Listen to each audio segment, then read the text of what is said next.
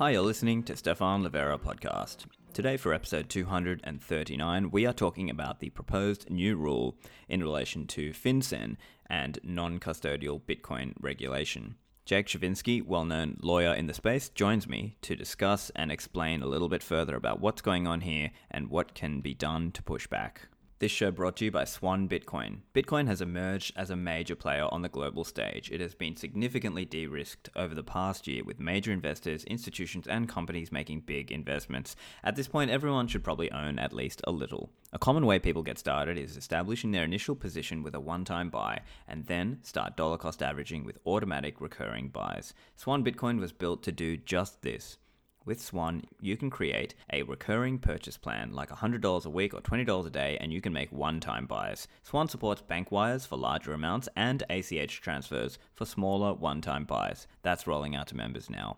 Swan is available in all states and territories of the US, including New York. They are the best place to send your friends and family when they're ready to start investing in Bitcoin. Send them to swanbitcoin.com/Livera, and Swan will drop $10 of free Bitcoin in their account when they become a member.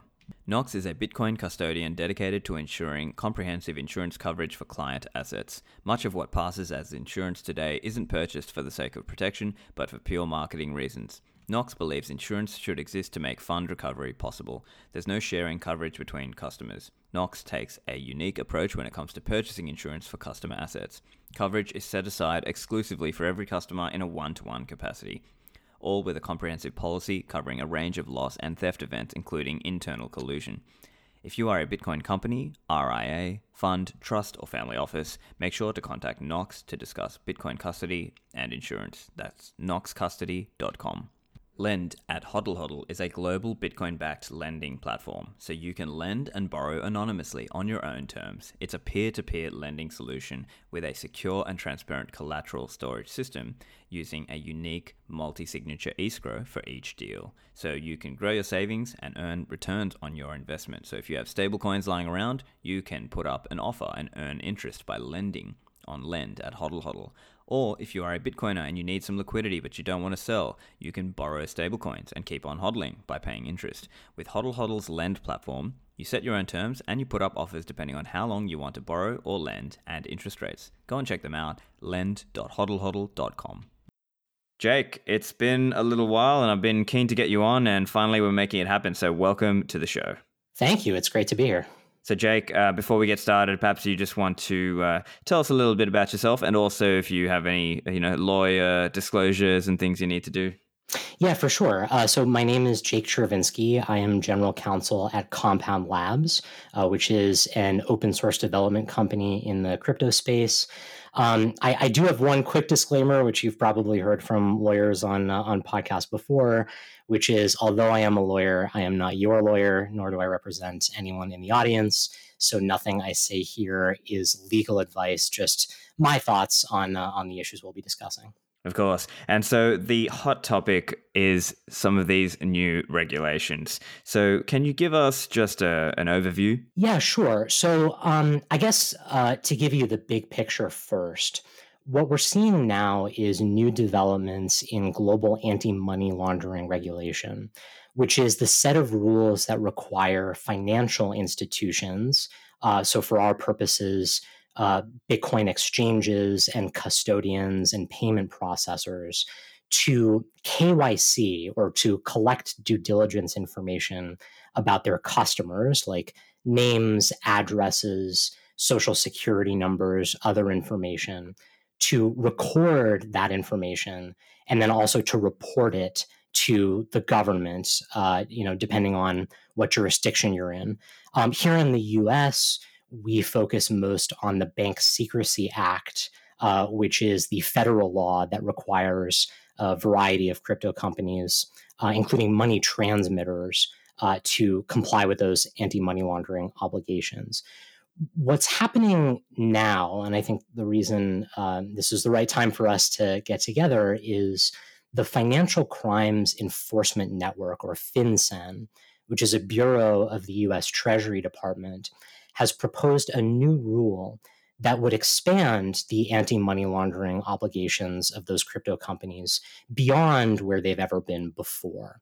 So up until now, the majority of the anti-money laundering regulations only applied to transactions of Bitcoin between crypto companies, as in you're sending Bitcoin from one exchange to another exchange, or from one exchange to a custodian or some other regulated company. What FinCEN is proposing essentially is to expand those record keeping and reporting obligations to transactions between institutions and wallets, meaning the company would have to do some KYC for transactions that a customer like you or me would try to either withdraw Bitcoin from the exchange to our own wallet or deposit Bitcoin into the exchange from our wallet. So that's what's happening right now here in the US. So there are a few terms mentioned inside this new proposed regulation. Perhaps you could just spell out what they mean. So they say CVC and LTDA. What do those mean? Yeah, so those are sort of peculiar terms to FinCEN. Basically, every government agency comes up with its own acronyms to describe, the types of things that we all talk about very differently in the industry. CVC stands for Convertible Virtual Currency. It's basically just FinCEN's word for any cryptocurrency or digital asset. And just as an example, the SEC, the Securities and Exchange Commission, uses the term digital asset to describe the same thing. So it's just a sort of a peculiar term for cryptocurrencies or digital assets in general. LTDA is actually a new one that I haven't seen before until just now. It stands for Legal Tender Digital Asset, which I think we would think of as a CBDC, a central bank digital currency, meaning a cryptocurrency that is officially issued by a government and represents not just a stable coin that reflects the value of a fiat currency, but actually is recognized as an official fiat currency. Right. And while we're on this whole terminology thing, I think many in the community would perhaps bristle at some of the terminology going around. Obviously, we were joking on Twitter about self-hosted or unhosted wallets. Why is there this big difference in the way the terminology is being used? Is this essentially an attempt to reframe the conversation around privacy and sovereignty in our wallets? Yes, I think it is. The government, as I mentioned, they adopt terms that sort of fit their narrative. I think virtual currency is actually one of them, right? Something that's virtual is sounds sort of lesser than something that is real. And similarly, the government has adopted the terms hosted wallet and unhosted wallet to describe what we would think of as simply an account at a third-party custodian or your own wallet. And I think the reason that they've done that in large part is something that is hosted, a hosted wallet, sort of sounds safe, right? It's hosted, there's someone in charge, it's all sort of neat and tidy. Whereas something that is unhosted sounds sort of dangerous, right? There's no one hosting it. Who knows what's going on? It's kind of wild and out of control. And I do think that's the signal that some folks are trying to send by using the terms hosted and unhosted. There's a third term that you mentioned, which is self-hosted. I think that one has been a little bit confused, among folks on Bitcoin Twitter. Self-hosted is not a term the government has been pushing. It was actually the industry's response to the term unhosted in an attempt to say these wallets are not some scary, wild, uncontrolled, unhosted thing. These wallets belong to real people who are exercising their rights of self-sovereignty and control of their own property by quote unquote hosting their own wallets for themselves. And I think that wasn't received totally well because I think you and I would agree we should really just call these things either accounts hosted at a trusted third party or wallets, because a wallet is the default But that's sort of the genesis of that term. Well, thanks for explaining that. And I think for the listeners, maybe save the firepower against the unhosted wallet term then. I think that's right. And, honestly, the truth is, I don't think it matters what you call them. What matters is the principles underlying this issue. And I think we should try not to get too distracted about semantics and really focus on the issues. Of course. And so let's dive a little bit further into exactly what the burden or reporting obligation rather is on some of these Bitcoin exchanges or companies that are regulated. So can you tell us a little bit about the typical reporting obligations and how that would shift under the new proposed regulation? Sure. So under current law, regulated institutions have to comply with something called the travel rule, which you probably hear about a lot. And what the travel rule basically says is when a regulated institution sends Bitcoin or some other digital asset to another regulated exchange, along with the asset must travel information about the parties who are making the transaction. So if an institution is sending Bitcoin to some other institution, they have to include information about the customer who has sent that transaction. The travel rule essentially applies internationally. So it is a US law, but the same travel rule has essentially been implemented in every major jurisdiction, with the exception of some places that you'd think of as offshore banking havens that the sort of westernized world is trying to bring into compliance. But the travel rule has never applied to transactions outside the world of those regulated financial institutions. Anti-money laundering compliance obligations in general do not apply to individuals who are transacting on their own behalf. It only applies when there is a third-party intermediary that's transferring funds on behalf of customers or on behalf of other people. The proposal that FinCEN has put forward now is similar to what has come to be known the Swiss rule. This is a sort of different implementation of the travel rule that Switzerland came out with earlier this year, which says that exchanges or other regulated institutions also have to collect information about transactions with wallets, not just transactions with other institutions. The Swiss rule says that in order to process a transaction between institution and wallet, the institution must verify the beneficial owner of the wallet, meaning to figure out basically who owns the private key so you can figure out who is the person receiving these funds. And the proposal from FinCEN is very similar. It doesn't use the word verify, but what it says is a regulated institution must obtain and retain the name and physical address of the counterparty of a transaction.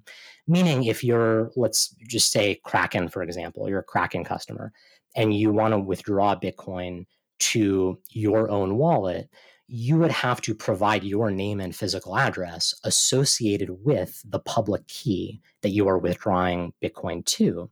And similarly, if you wanted to withdraw Bitcoin from Kraken to someone else's wallet, you would have to give Kraken the name and physical address of that person, even though they are not affiliated in any way with Kraken or with whatever institution you're using.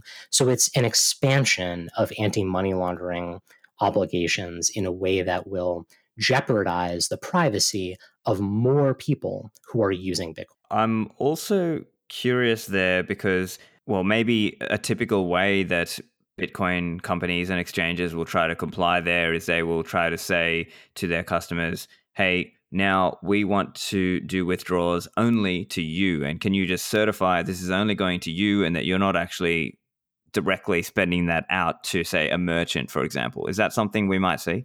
It's certainly possible. The problem with these requirements is it doesn't make a whole lot of sense to prove who the owner is of a string of letters and numbers, right? How do you prove the owner of a private key? And so what ends up happening is these regulated institutions get very confused about how they can comply with these regulations. But they have to comply one way or another, or they could be at risk of being penalized for violating the regulation.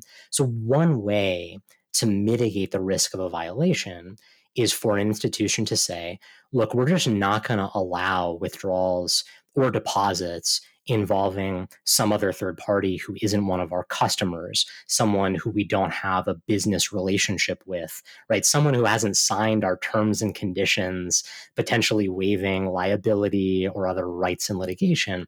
So we're only going to allow these transactions with our customer. That would obviously be a significant limitation.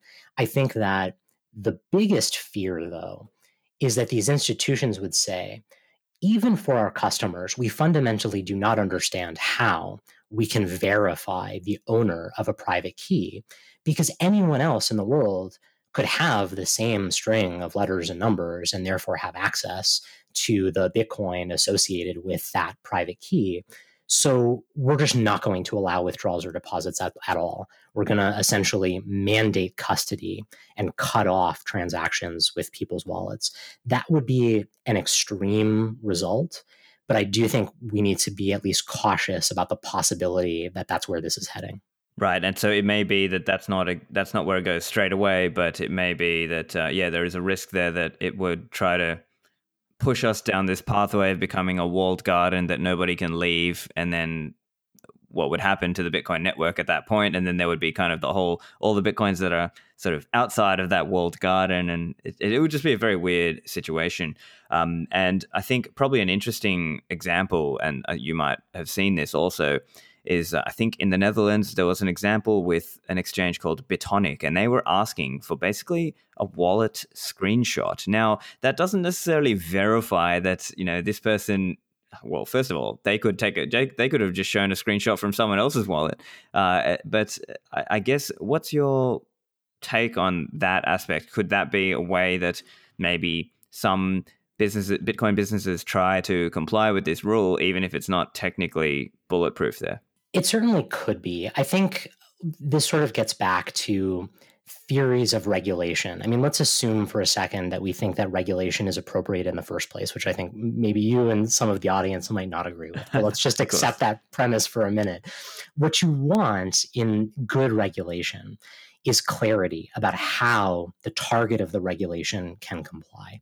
Generally speaking, businesses are not that afraid of regulation as long as they know how to comply, as long as they're not worried that something is going to go wrong and they're going to get tied up in some lengthy investigation or enforcement action that's going to result in significant penalties. So you want your regulators to be clear about how companies can comply. And I think in this instance, it is very unclear, including in the case of the Netherlands, how a regulated institution can verify the owner of a private key. As you said, a screenshot could be from anywhere. Also, I could sign a message using a private key. That doesn't mean I'm the only one who has that private key. So I think that there are a lot of open questions about how someone can comply with this rule. The hope is that regulators are providing some clarity to say, look, if you do it this way, if you take a screenshot, we're not going to come after you. But again, in terms of good regulation, that should be made clear to the public, not just to companies behind closed doors. And we're not seeing that kind of public process that we would expect in the case of good regulation that works well. So what is the impact then in terms of compliance burden and the potential chilling effect here? Well, it really depends on how regulators interpret this. I think if they were to say, in FinCEN's example specifically, it is enough for the customer who is processing the withdrawal or receiving the deposit to simply say the name and physical address of the counterparty to the transaction, and no further diligence is required. I suppose the compliance cost is fairly low, but the compliance cost is only one factor to consider. There are others. In terms of a chilling effect, I think, first of all, this is a pretty significant infringement of privacy rights. I think that it's very different from regulations that have applied in traditional finance. It's sort of a very specific targeting toward Bitcoin in the sense that when you withdraw paper cash from a bank, you do not need to prove anything about where the cash is going when you withdraw it. And similarly, if you deposit cash at the bank, you do not need to prove where the cash is coming from. And to have this additional burden on the individual to hand over more information about the people that they're conducting financial transactions with is a significant infringement of their privacy rights, very different from what we've seen before. And you can imagine that customers who don't want to sacrifice their privacy rights would simply leave the jurisdiction. They would start patronizing companies in other jurisdictions, right? Bitcoin is a global phenomenon. And so I think that that there's a sort of a chilling effect in that sense. I also think it may just discourage people from taking custody of their own assets.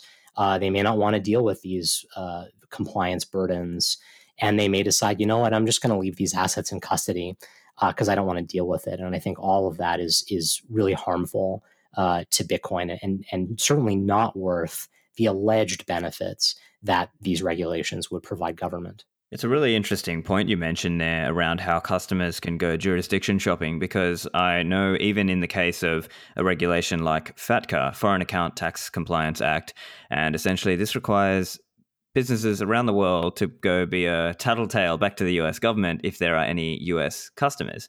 And so it kind of pushes people in certain ways, because now those non-US companies are often just saying, we don't want you if you're a US customer because we don't want to deal with that compliance burden.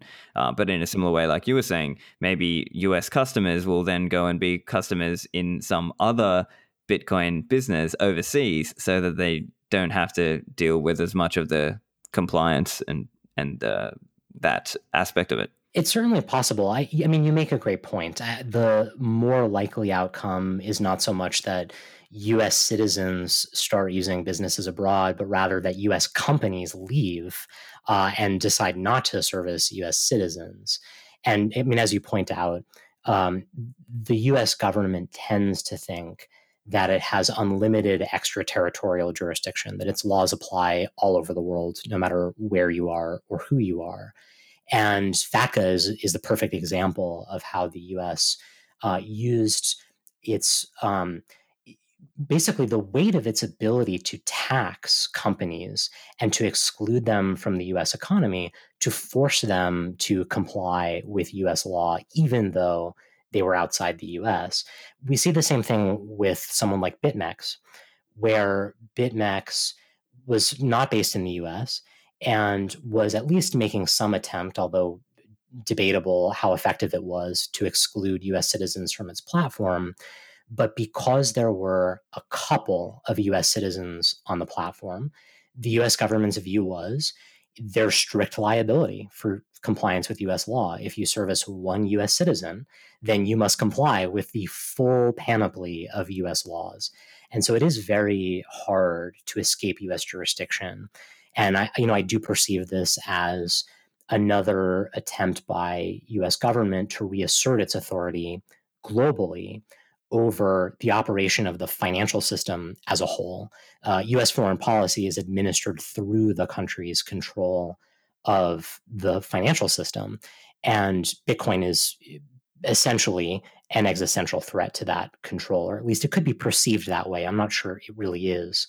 But I think that's sort of why we're seeing this rising concern over a peer-to-peer financial system that does not require the operation of intermediaries that the government can easily regulate. From looking through the regulation, the proposed new regulation, I saw some discussion around what's called a foreign jurisdictions list. And I'm also wondering, what is the potential impact for non-US customers of US Bitcoin businesses? Right. So this gets straight to the point we were just discussing, which is the US government wants to make sure that its rules are followed globally. But there are some jurisdictions where there are companies that simply refuse to comply. Especially in sanctioned jurisdictions like Iran or North Korea or Venezuela or Myanmar, places like that. And the requirement of the foreign jurisdictions list basically says we're also going to extend anti-money laundering compliance obligations for record keeping and reporting, not just to transactions between institutions and wallets, but also between institutions that are compliant with the Bank Secrecy Act and institutions in jurisdictions that do not comply with the Bank Secrecy Act. So when an exchange, for example, sends, let's say, $15,000 worth of Bitcoin to another regulated exchange that is compliant with the travel rule, the sending exchange does not need to report anything to the government because the travel rule has been followed. What this new rule would say is if the institution can't be sure that the other institution is compliant, then they do need to submit one of those reports to the government. So this is really another way for US government to get more control over institutions in those places that are refusing to play along with the rules that government is setting. Stepping back, I guess listeners might be thinking, but hold on, wasn't there already an obligation for some of this reporting? So an example would be suspicious matter reporting or threshold reporting, where if the value goes above a certain amount, these transactions have to get reported to the government agencies like IRS or to other law enforcement.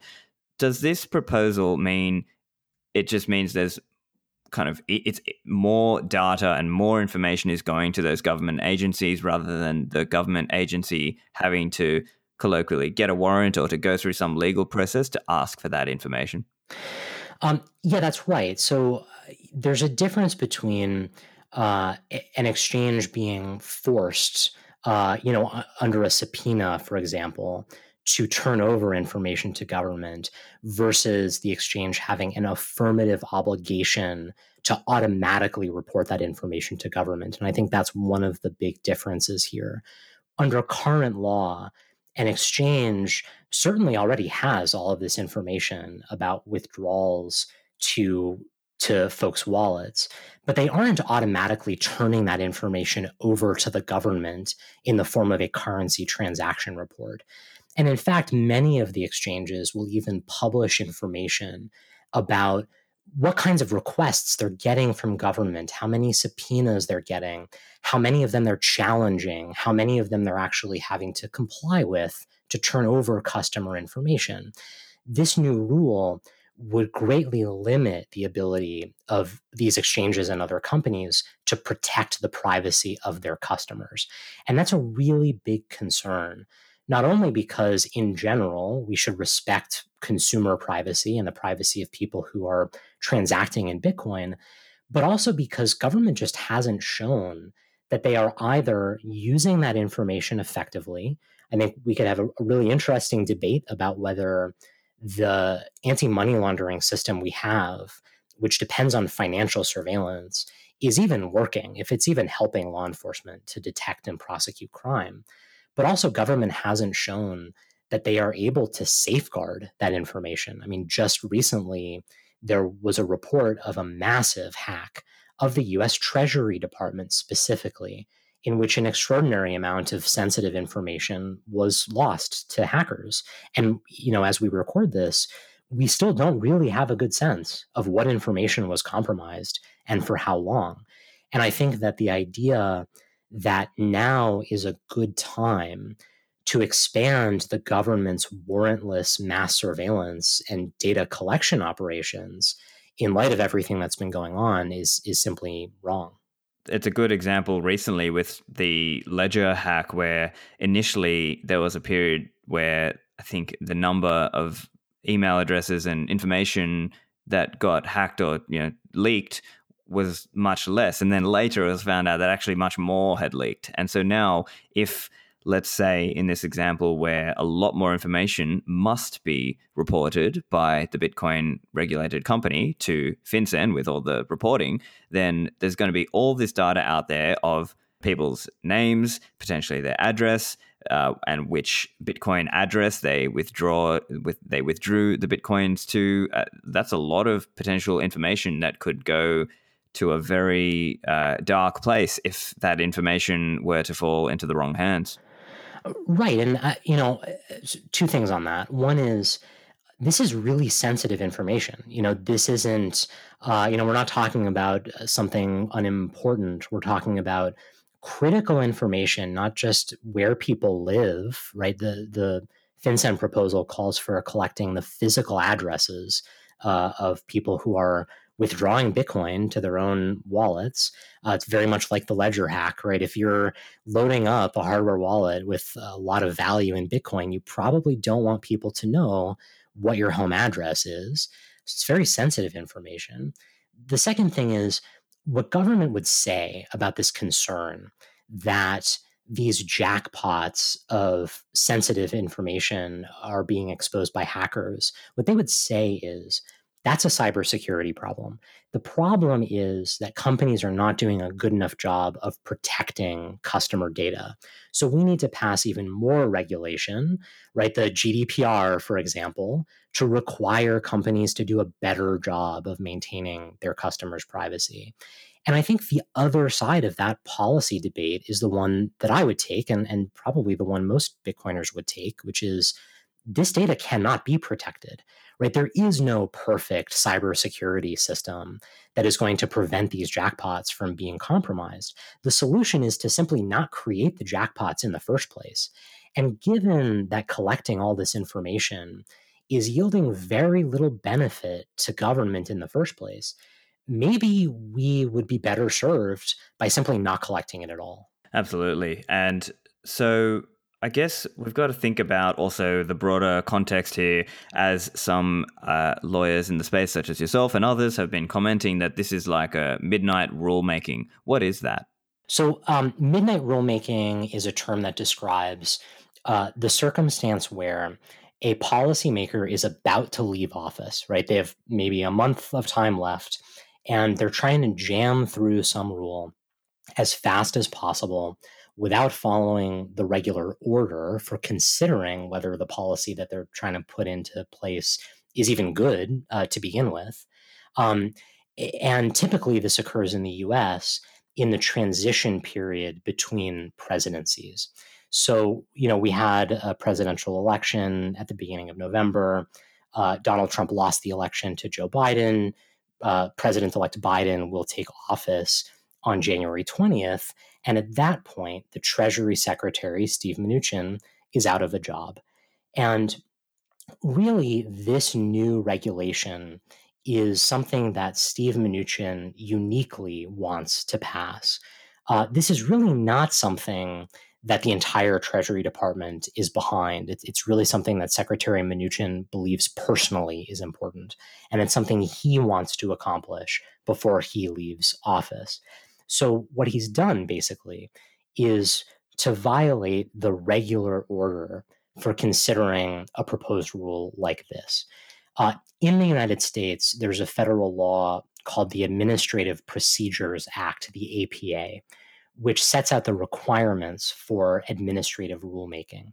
And what it says basically is an agency, before they can put a new rule into place, has to give the public notice of what the proposed rule is, and has to give the public an opportunity to comment on whether the rule is good or not, whether it could be improved, whether it's flawed, what the cost benefit is of the new rule. This is called notice and comment rulemaking. And for a significant rule, one that's going to have a really big impact on an industry or on society at large, an agency is supposed to give at least 60 days for the public to give comments. And then usually there's a long process after that where there's discussion and a back and forth between industry and the agency about whether the rule is good or not. And in this circumstance, because Secretary Mnuchin doesn't have 60 days, he has only 30 at the time that we're recording this before he's out of office, he decided that for this rule, there should only be 15 days for the public to comment. And not just 15 days, but 15 days at the end of December leading into early January over Christmas and New Year's when most people are trying to take a vacation. So the fear is that this is not a genuine process where Secretary Mnuchin is really soliciting input from the public that he will consider before deciding what he wants to do, but rather that he already knows what he wants to do. And he's just sort of trying vaguely to go through the steps required to defend the rule from a legal challenge. But really, this is sort of a done deal. And, probably truly at midnight, right, the day before he is out of office, he'll decide to make this rule effective. And to set the context as well, as I have seen from the discussion, it seems that in other cases, for example, in financial services or in the banking industry, there are some cases where the comment period is 6 years. Is that correct? Yes, that's right. Sometimes it's not the actual public comment period where the public can submit formal comments, but where the agency will then, after an initial 60-day or 90-day or 120-day or something like that comment period, will then schedule meetings. They'll hold roundtables with industry. They'll do panels. They'll talk at conferences. They'll revise the proposed rule and they'll republish it and solicit new comments based on the revisions to the rule. And certainly there are circumstances where it does take years to craft good rules. And again, to the extent that we agree that it is appropriate to regulate something like Bitcoin, it is totally fair to believe that for something so novel and unique, something so different from what financial regulators have ever confronted before, there should be a really considered and nuanced, intelligent discussion, not a rush to put in a new regulation that has very little benefit for government at the cost of a huge burden to the industry and to individuals just because one presidential candidate lost an election and doesn't have a whole lot of time left for his administration to put in the rules that they've already decided are appropriate. Back to the show in a moment. CipherSafe.io are producing metal backup seeds like the Cypher Wheel. So they've got a new product. It's called the Bitcoin Recovery Tag, and it's specifically designed to help you with recovery. It's an extra stainless steel tag with info like the original wallet, the gap limit, derivation types, and scripts used. All the major hardware wallets have their own type of recovery tag specifying data for that hardware wallet, and you attach this to your seed word backup with a stainless steel cable included. And it's even got a link to help with recovery, so your heirs or whoever is recovering can recover the coins on Electrum. So it really helps add that value of recovering in practice. And Bitcoin Recovery Tag works with any seed word backup device. So go and buy yours, CipherSafe.io, and use the code Livera for a discount. And finally, Unchained Capital. If you're getting ready for the bull market, think about your security. Unchained Capital are building Bitcoin native financial services, but using multi-signature. They have multi-signature vaults, which you can use to secure your coins for the long term. If you do it yourself with them, there's no setup or storage fees if you build it on your own. But if you want the white glove treatment, their team will teach you about multi-signature. They'll ship you hardware wallets. They'll have calls with you and answer your questions and deposit $1,000 of Bitcoin in your vault through their concierge service. So if you want a discount on that, use the code Livera. They also offer an OTC desk, and this is great if you have a self-directed Bitcoin retirement account or if you're a company looking to move Bitcoin into Treasury. They've got advanced business accounts and a range of features, so they can help you out and move your corporate treasury to Bitcoin, where you control the private keys. Go to unchained-capital.com to find out more. Back to the show. So what can be done now to push back on this in terms of public comments and also from a more formal lobbying approach? So I'll give you a few ideas, some in the short term and some in the longer term. Right now, we are confronted with this 30-day sprint where this rule may become effective before January 20th. And as the saying goes, laws are written in ink. They're very hard to erase. So what we really want to do is stop this rule from becoming effective before January 20th.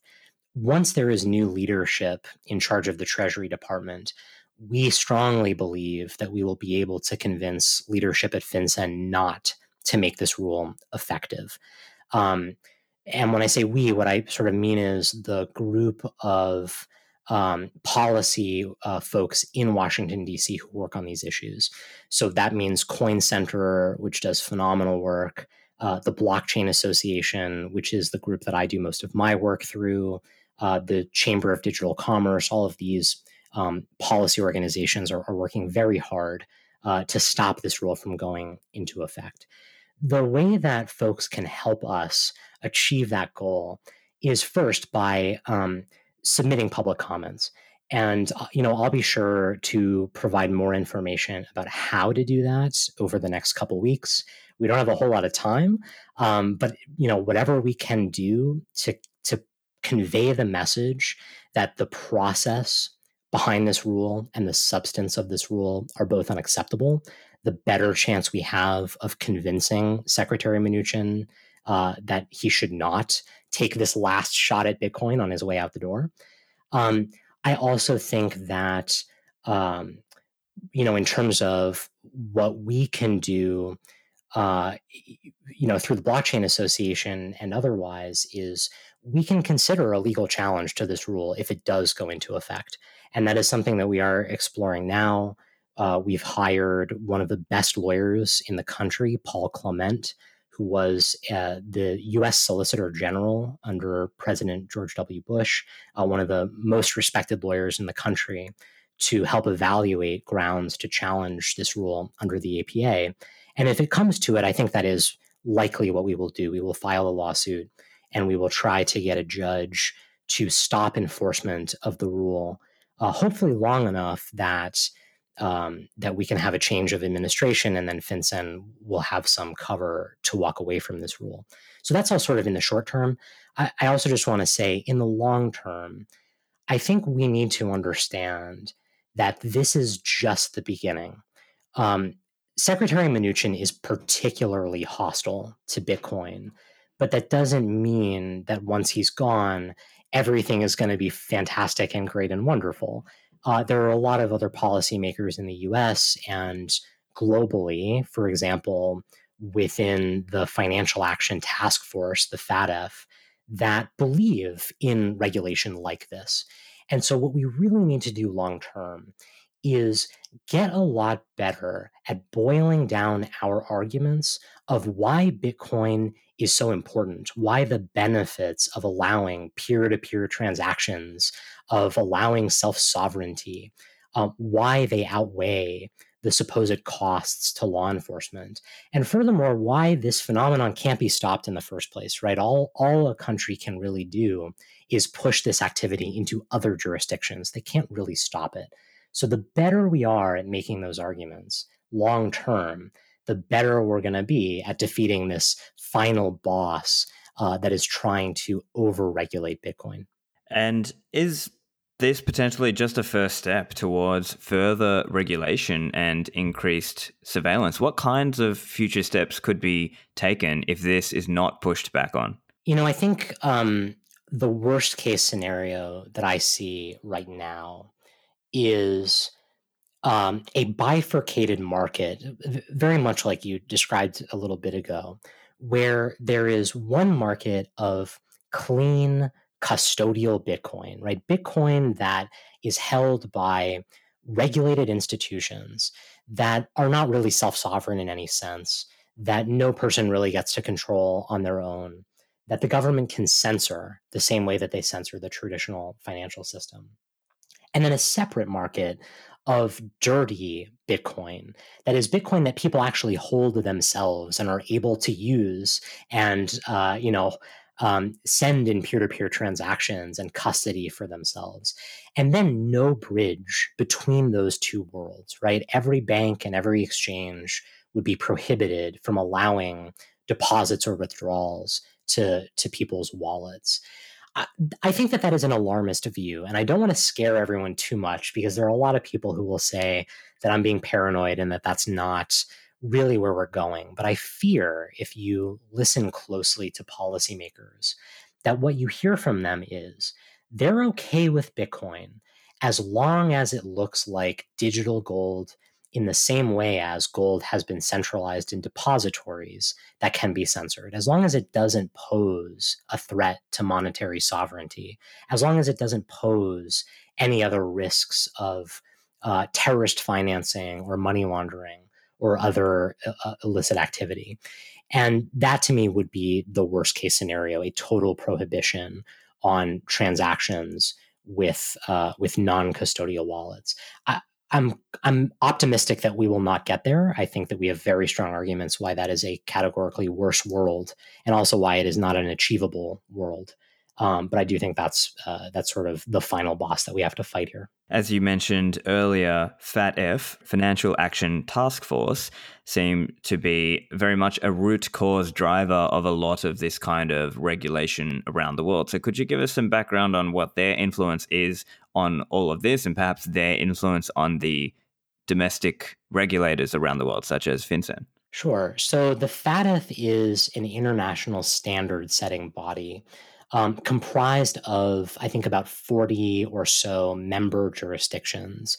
So, the United States and Australia and Germany and all these other countries are members of and send representatives to the FATF. The FATF doesn't make any law, but what it does do is it makes recommendations for global industry standards that it then sort of expects all of its members to adopt. And it does reviews on a regular basis of whether its various members have sufficiently complied with those rules. And really the only teeth that the FATF has is they maintain a blacklist that basically says if there's a jurisdiction that is really out of compliance, then no other jurisdiction should be allowed to transact with that jurisdiction. It's very much like US sanctions, and there's a lot of crossover between US sanctions and the FATF blacklist. The interesting thing is the FATF sort of bounces back and forth between setting its own standards that the member jurisdictions follow versus following the lead of one or more of the member jurisdictions. It's sort of like a pendulum in that sense. So sometimes the US, for example, will decide, here's what we think the industry standard should be, and then they get the FATF to adopt whatever that is as its recommendation for the world. And sometimes vice versa, the FATF will actually generate some new recommendation that will bring member jurisdictions into compliance. Right now, what we're trying to figure out is the FATF going to recommend this Swiss rule or something like this new FinCEN proposed rule that imposes AML obligations on transactions between institutions and wallets, or not? And so far, they actually haven't. So Switzerland and the Netherlands, which you mentioned, and the United States are actually out ahead of what the FATF most recently recommended. So in June of this year, the FATF did its 12-month review of its crypto guidance. And what it said basically was, we considered whether any restrictions on peer-to-peer transactions were necessary, and thus far we decided there's insufficient evidence to warrant such new restrictions. But some of our members expressed concern about this, and we will revisit this as we go forward. So one of the next big turning points that we're looking to in the coming year is the FATF's next 12-month review, which should be around June 2021. If they adopt this new Swiss rule or new FinCEN proposal as the global industry standard, then you could imagine seeing what has happened so far in only a couple of jurisdictions very quickly being rolled out to dozens of more jurisdictions and becoming the global standard. So I think we need to work very hard to convince policymakers at the FATF that is not a good idea, but that's certainly something to watch. So are there any domestic levers that people around the world can push on with domestic politicians to either push back on this or to change the way FATF is run? Yes and no. Yes, there is a lot that people can do on the local level. And I think it's always important to point out that politics is local. And ultimately, although many of our democratic systems are not functioning very well these days, our governments are at least supposed to answer to us, the people. And to the extent that we can support and elect policymakers, elected officials specifically, who do not think that these requirements are necessary and who will push back on them if other members of the government are trying to advance them, the better off we're going to be. So, here in the US, as an example, there are members of Congress who fundamentally oppose this new proposal from FinCEN. In fact, 4 members of Congress sent a letter to FinCEN, led by Warren Davidson, a member of the House of Representatives, advising Secretary Mnuchin that this was a bad idea. And the more of that kind of support we can generate, just from a grassroots level, by supporting politicians and officials who believe in the principles that we believe in, the principles that support Bitcoin, the more success that we're going to have. The reason I say also, yes, but also no, is because in general, the FATF is comprised of representatives who are not elected, they are appointed.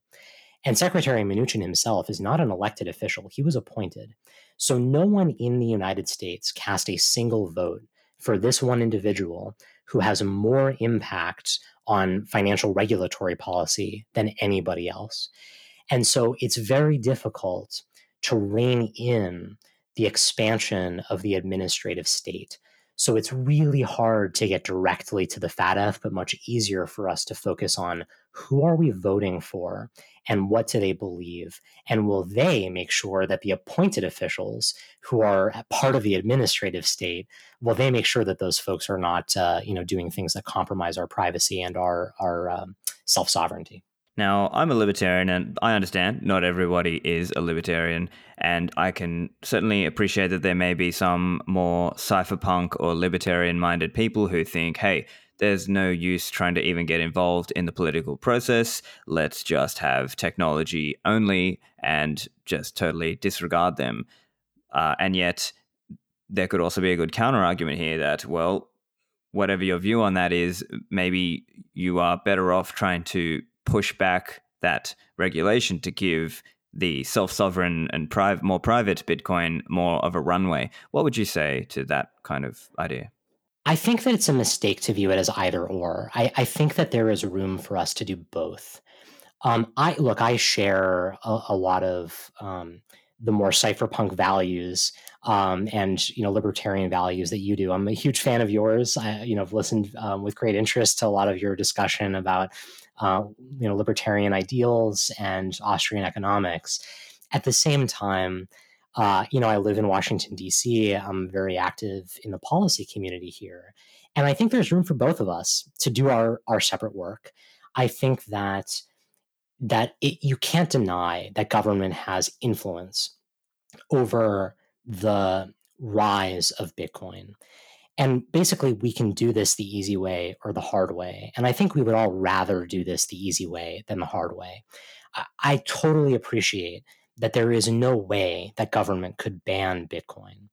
At the same time, I would rather not go back to a world where we have to meet up with people in back alleys in order to buy Bitcoin that we can actually custody for ourselves.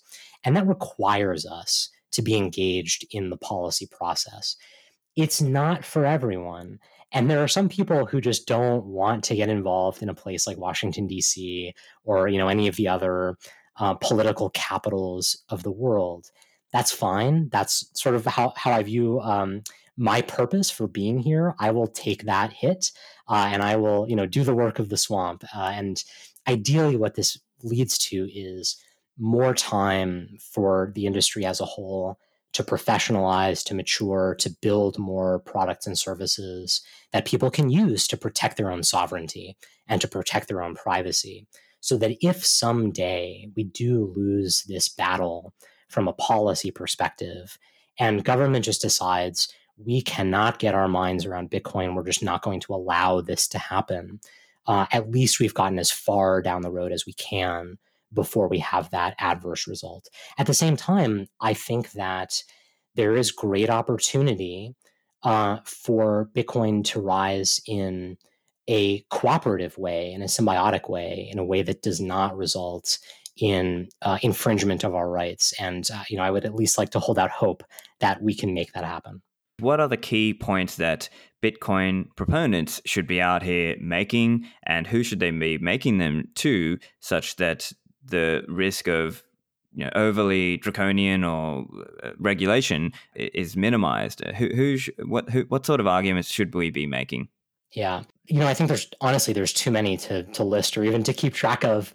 But I'll give you at least a couple of ideas, and I think we can work on continuing to build this out as time goes on.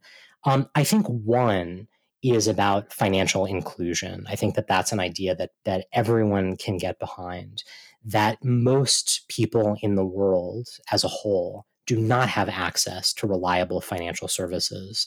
We're talking about people who live in places where the banks themselves are the criminal enterprise. And there is no way to conduct commerce because there is no way to transact with other people in a safe way at a distance.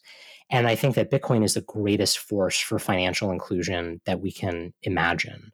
I think one person to listen to very carefully on that issue, for example, is Alex Gladstein at the Human Rights Foundation, because he does such a phenomenal job of highlighting cases where people are using Bitcoin not as a speculative investment, which is what I think a lot of policymakers in the developed world think that it is, but truly as a tool for commerce and a tool to help them live better lives. I also think that there are arguments we can make about the ills of the financial system as it has come up around these very large, very powerful institutions that do not have our best interests at heart. And we're seeing this now with the rise of major tech companies that have started to dominate the internet in the same way that the mega banks have dominated finance. And really, what we don't want to see is, with all due respect to Facebook, we don't want to see the Facebooks of the world take over finance the way that they've taken over the internet. And Bitcoin is the response to that. It's public payments infrastructure as opposed to a proprietary platform run by a company that is serving its own bottom line at the expense of its customers instead of on behalf of its customers. Those are just two ideas that I think are particularly persuasive. But I think one of the beautiful things about Bitcoin is there is an argument that will persuade anyone if you can just figure out what principles matter to them and how Bitcoin addresses those principles, right? It's maybe a little bit too much of a meme at this point, but Bitcoin fixes this. There's always some kind of argument that we can make to persuade folks to get on board. And I'm confident that the more we focus on sharpening those arguments, the more impactful they will be. Of course. And I guess in this instance, although many of us are libertarian and we don't necessarily want big government, we want small or zero government, but in terms of meeting the other person where they are at, in some cases, if you have to make an argument to somebody who is in that sort of position, perhaps an argument might be something like, well, if you want your economy to be thriving, you've got to care about jobs and businesses. And if you create this regulation and this legislation that is too burdensome, you will create a chilling effect where people may not start businesses or they may be hampered versus international competition in terms of being able to compete. And so perhaps that is an angle, an argument there as well, in terms of there's going to be an impact on jobs and businesses in your country. I think it's a great argument. And right, it might not strike everyone as the best idea, depending on your view of government in the first place. But just as an example, Pierre Rochard put out a really interesting idea recently, which was that the US government should stop selling Bitcoin. It should start building a Bitcoin reserve. And look, that's a pretty compelling argument. And whether you want the US government to own a lot of Bitcoin or not is sort of besides the point. If you can get government to buy into the asset, then Bitcoin will sort of take care of itself on the other end, right? I mean, Bitcoin is in many ways unstoppable. So the more adoption there is and the more approval there is, I think the more likely it is that we will end up seeing the kind of world that we think Bitcoin will usher in. There are other arguments that we have to think really hard about whether we want to make or not. One of the arguments is really for the defense community, right? Which is Bitcoin is a very effective tool of geopolitical monetary war. If you want to undermine an authoritarian or dictatorial opponent, well, sanctions are fine. It's what we've tried to do, but I mean, really, they're not fine. I'm sort of just articulating the way that you might describe this to a policymaker. Um, Better than using sanctions and cutting a country off from the financial system is to undermine their own currency. And the more you can promote use of Bitcoin in that society, the less powerful the dictator or authoritarian will be. Now, whether we want our governments using Bitcoin as a weapon of geopolitical war, we should think very carefully about. But this is just to the point that there is always an argument about how Bitcoin can be used as a tool to accomplish an objective. And I think it behooves us to figure out what those arguments are to promote the likelihood that Bitcoin will rise peacefully, at least to the extent that it can. Yeah, that's a really good one. And it reminds me of how the US government actually funded Tor as a way to essentially have its own operatives be able to operate in places more privately. And I think it's kind of a similar kind of thing where you could sort of see it cutting both ways, but perhaps there's a net benefit to support it. It's very similar. And I mean, once we are able to dig a couple levels into the nuance here, what you realize is all technology is neutral. All of it can be used for good or ill. And just because a technology is used by some bad actors doesn't mean that you outlaw it, right? What it means is you use it for as much good as you can, and you try to limit perhaps its use by bad actors to the extent you can. But this is the story of every technology throughout human history. The first use of an automobile was for a bank robber to get away from the police faster, right? Like this is always what happens. The bad guys use technology first. It doesn't mean we throw it away. And I do think that if you can get to that level of nuance and admit that, yes, just like the internet, Bitcoin is open for use by anyone. But the benefits of Bitcoin, the good that it does for the world, so far outweighs the harm that it may enable by some bad actors. Because of that, we should support Bitcoin's growth and adoption, not try to hinder it. Right. And I think maybe then if I were to play act as a policymaker, they might say, well, fine, you can hold your Bitcoin, but just hold it in this custodial account. And I think in their minds, maybe they don't see the value so much as perhaps you and I do and the other Bitcoin people do of, a strict supply limit and the ability to use it in the self-sovereign way. And I suppose that's really the argument we have to make. Yeah, I think that's absolutely right. And that's sort of why I give those two examples as maybe the best arguments for Bitcoin as a tool of self-sovereignty, not just as digital gold that you can hold in a depository.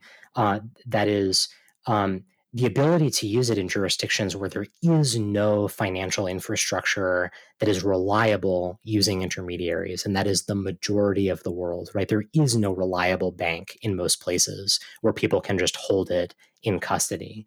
And, the risks that centralizing all of this, not just information, but value in institutions that can be hacked, that cannot safeguard those assets, right? Think of Mt. Gox as an example. I mean, every couple months we see a big exchange hack, right? Those are reasons why Bitcoin is much, much better as a tool of self-sovereignty, as something people can hold and safeguard on their own and use on their own without relying on intermediaries than it is as just something you can throw a few dollars in the same way you might buy, the S&P 500 index. Jake, I'm going to try to get this episode out in the next day or two, but in terms of how people can support you or if they can do a comment, have you got any suggestions for them in terms of how they can help? Yes. So as of now, we're recording at about 6:30 p.m. on Monday, December 21st. The rule actually has not been published yet in the Federal Register. So the public comment period isn't open yet. We think that it'll be published on Wednesday, the 23rd. Once it's published, I'll make sure to put out on Twitter some advice about how to write a good public comment, just sort of a how-to of where do you go? How can you write something that's effective? Write simple things like don't, just curse at the regulators and call them statists, because that's probably not going to help very much. So I would say, follow me on Twitter if you don't, and hopefully we can all work together to share the good arguments that we can advance. We can all get as many public comments submitted as possible before the period closes. And then we'll see what we can do from there. So, I am very committed to making the best use of my platform as I can. So I'll make sure I can share any other ideas about how we can work together to keep Bitcoin as free as possible. Fantastic. Well, thank you very much for really shining a light on this issue for us. I think there's a lot of complicated issues that you've really helped untangle for me and for my listeners. So, Jake, thank you very much for joining me on the show, and I hope to chat again soon. Thank you so much. This was a pleasure. Anytime. I hope you learned something there from that show, and Jake definitely does a great job helping explain some of those pieces there for us. So make sure you follow him on Twitter. Get the show notes at stefanlivera.com/239. That's it from me. Thanks, and I will see you in the Citadels.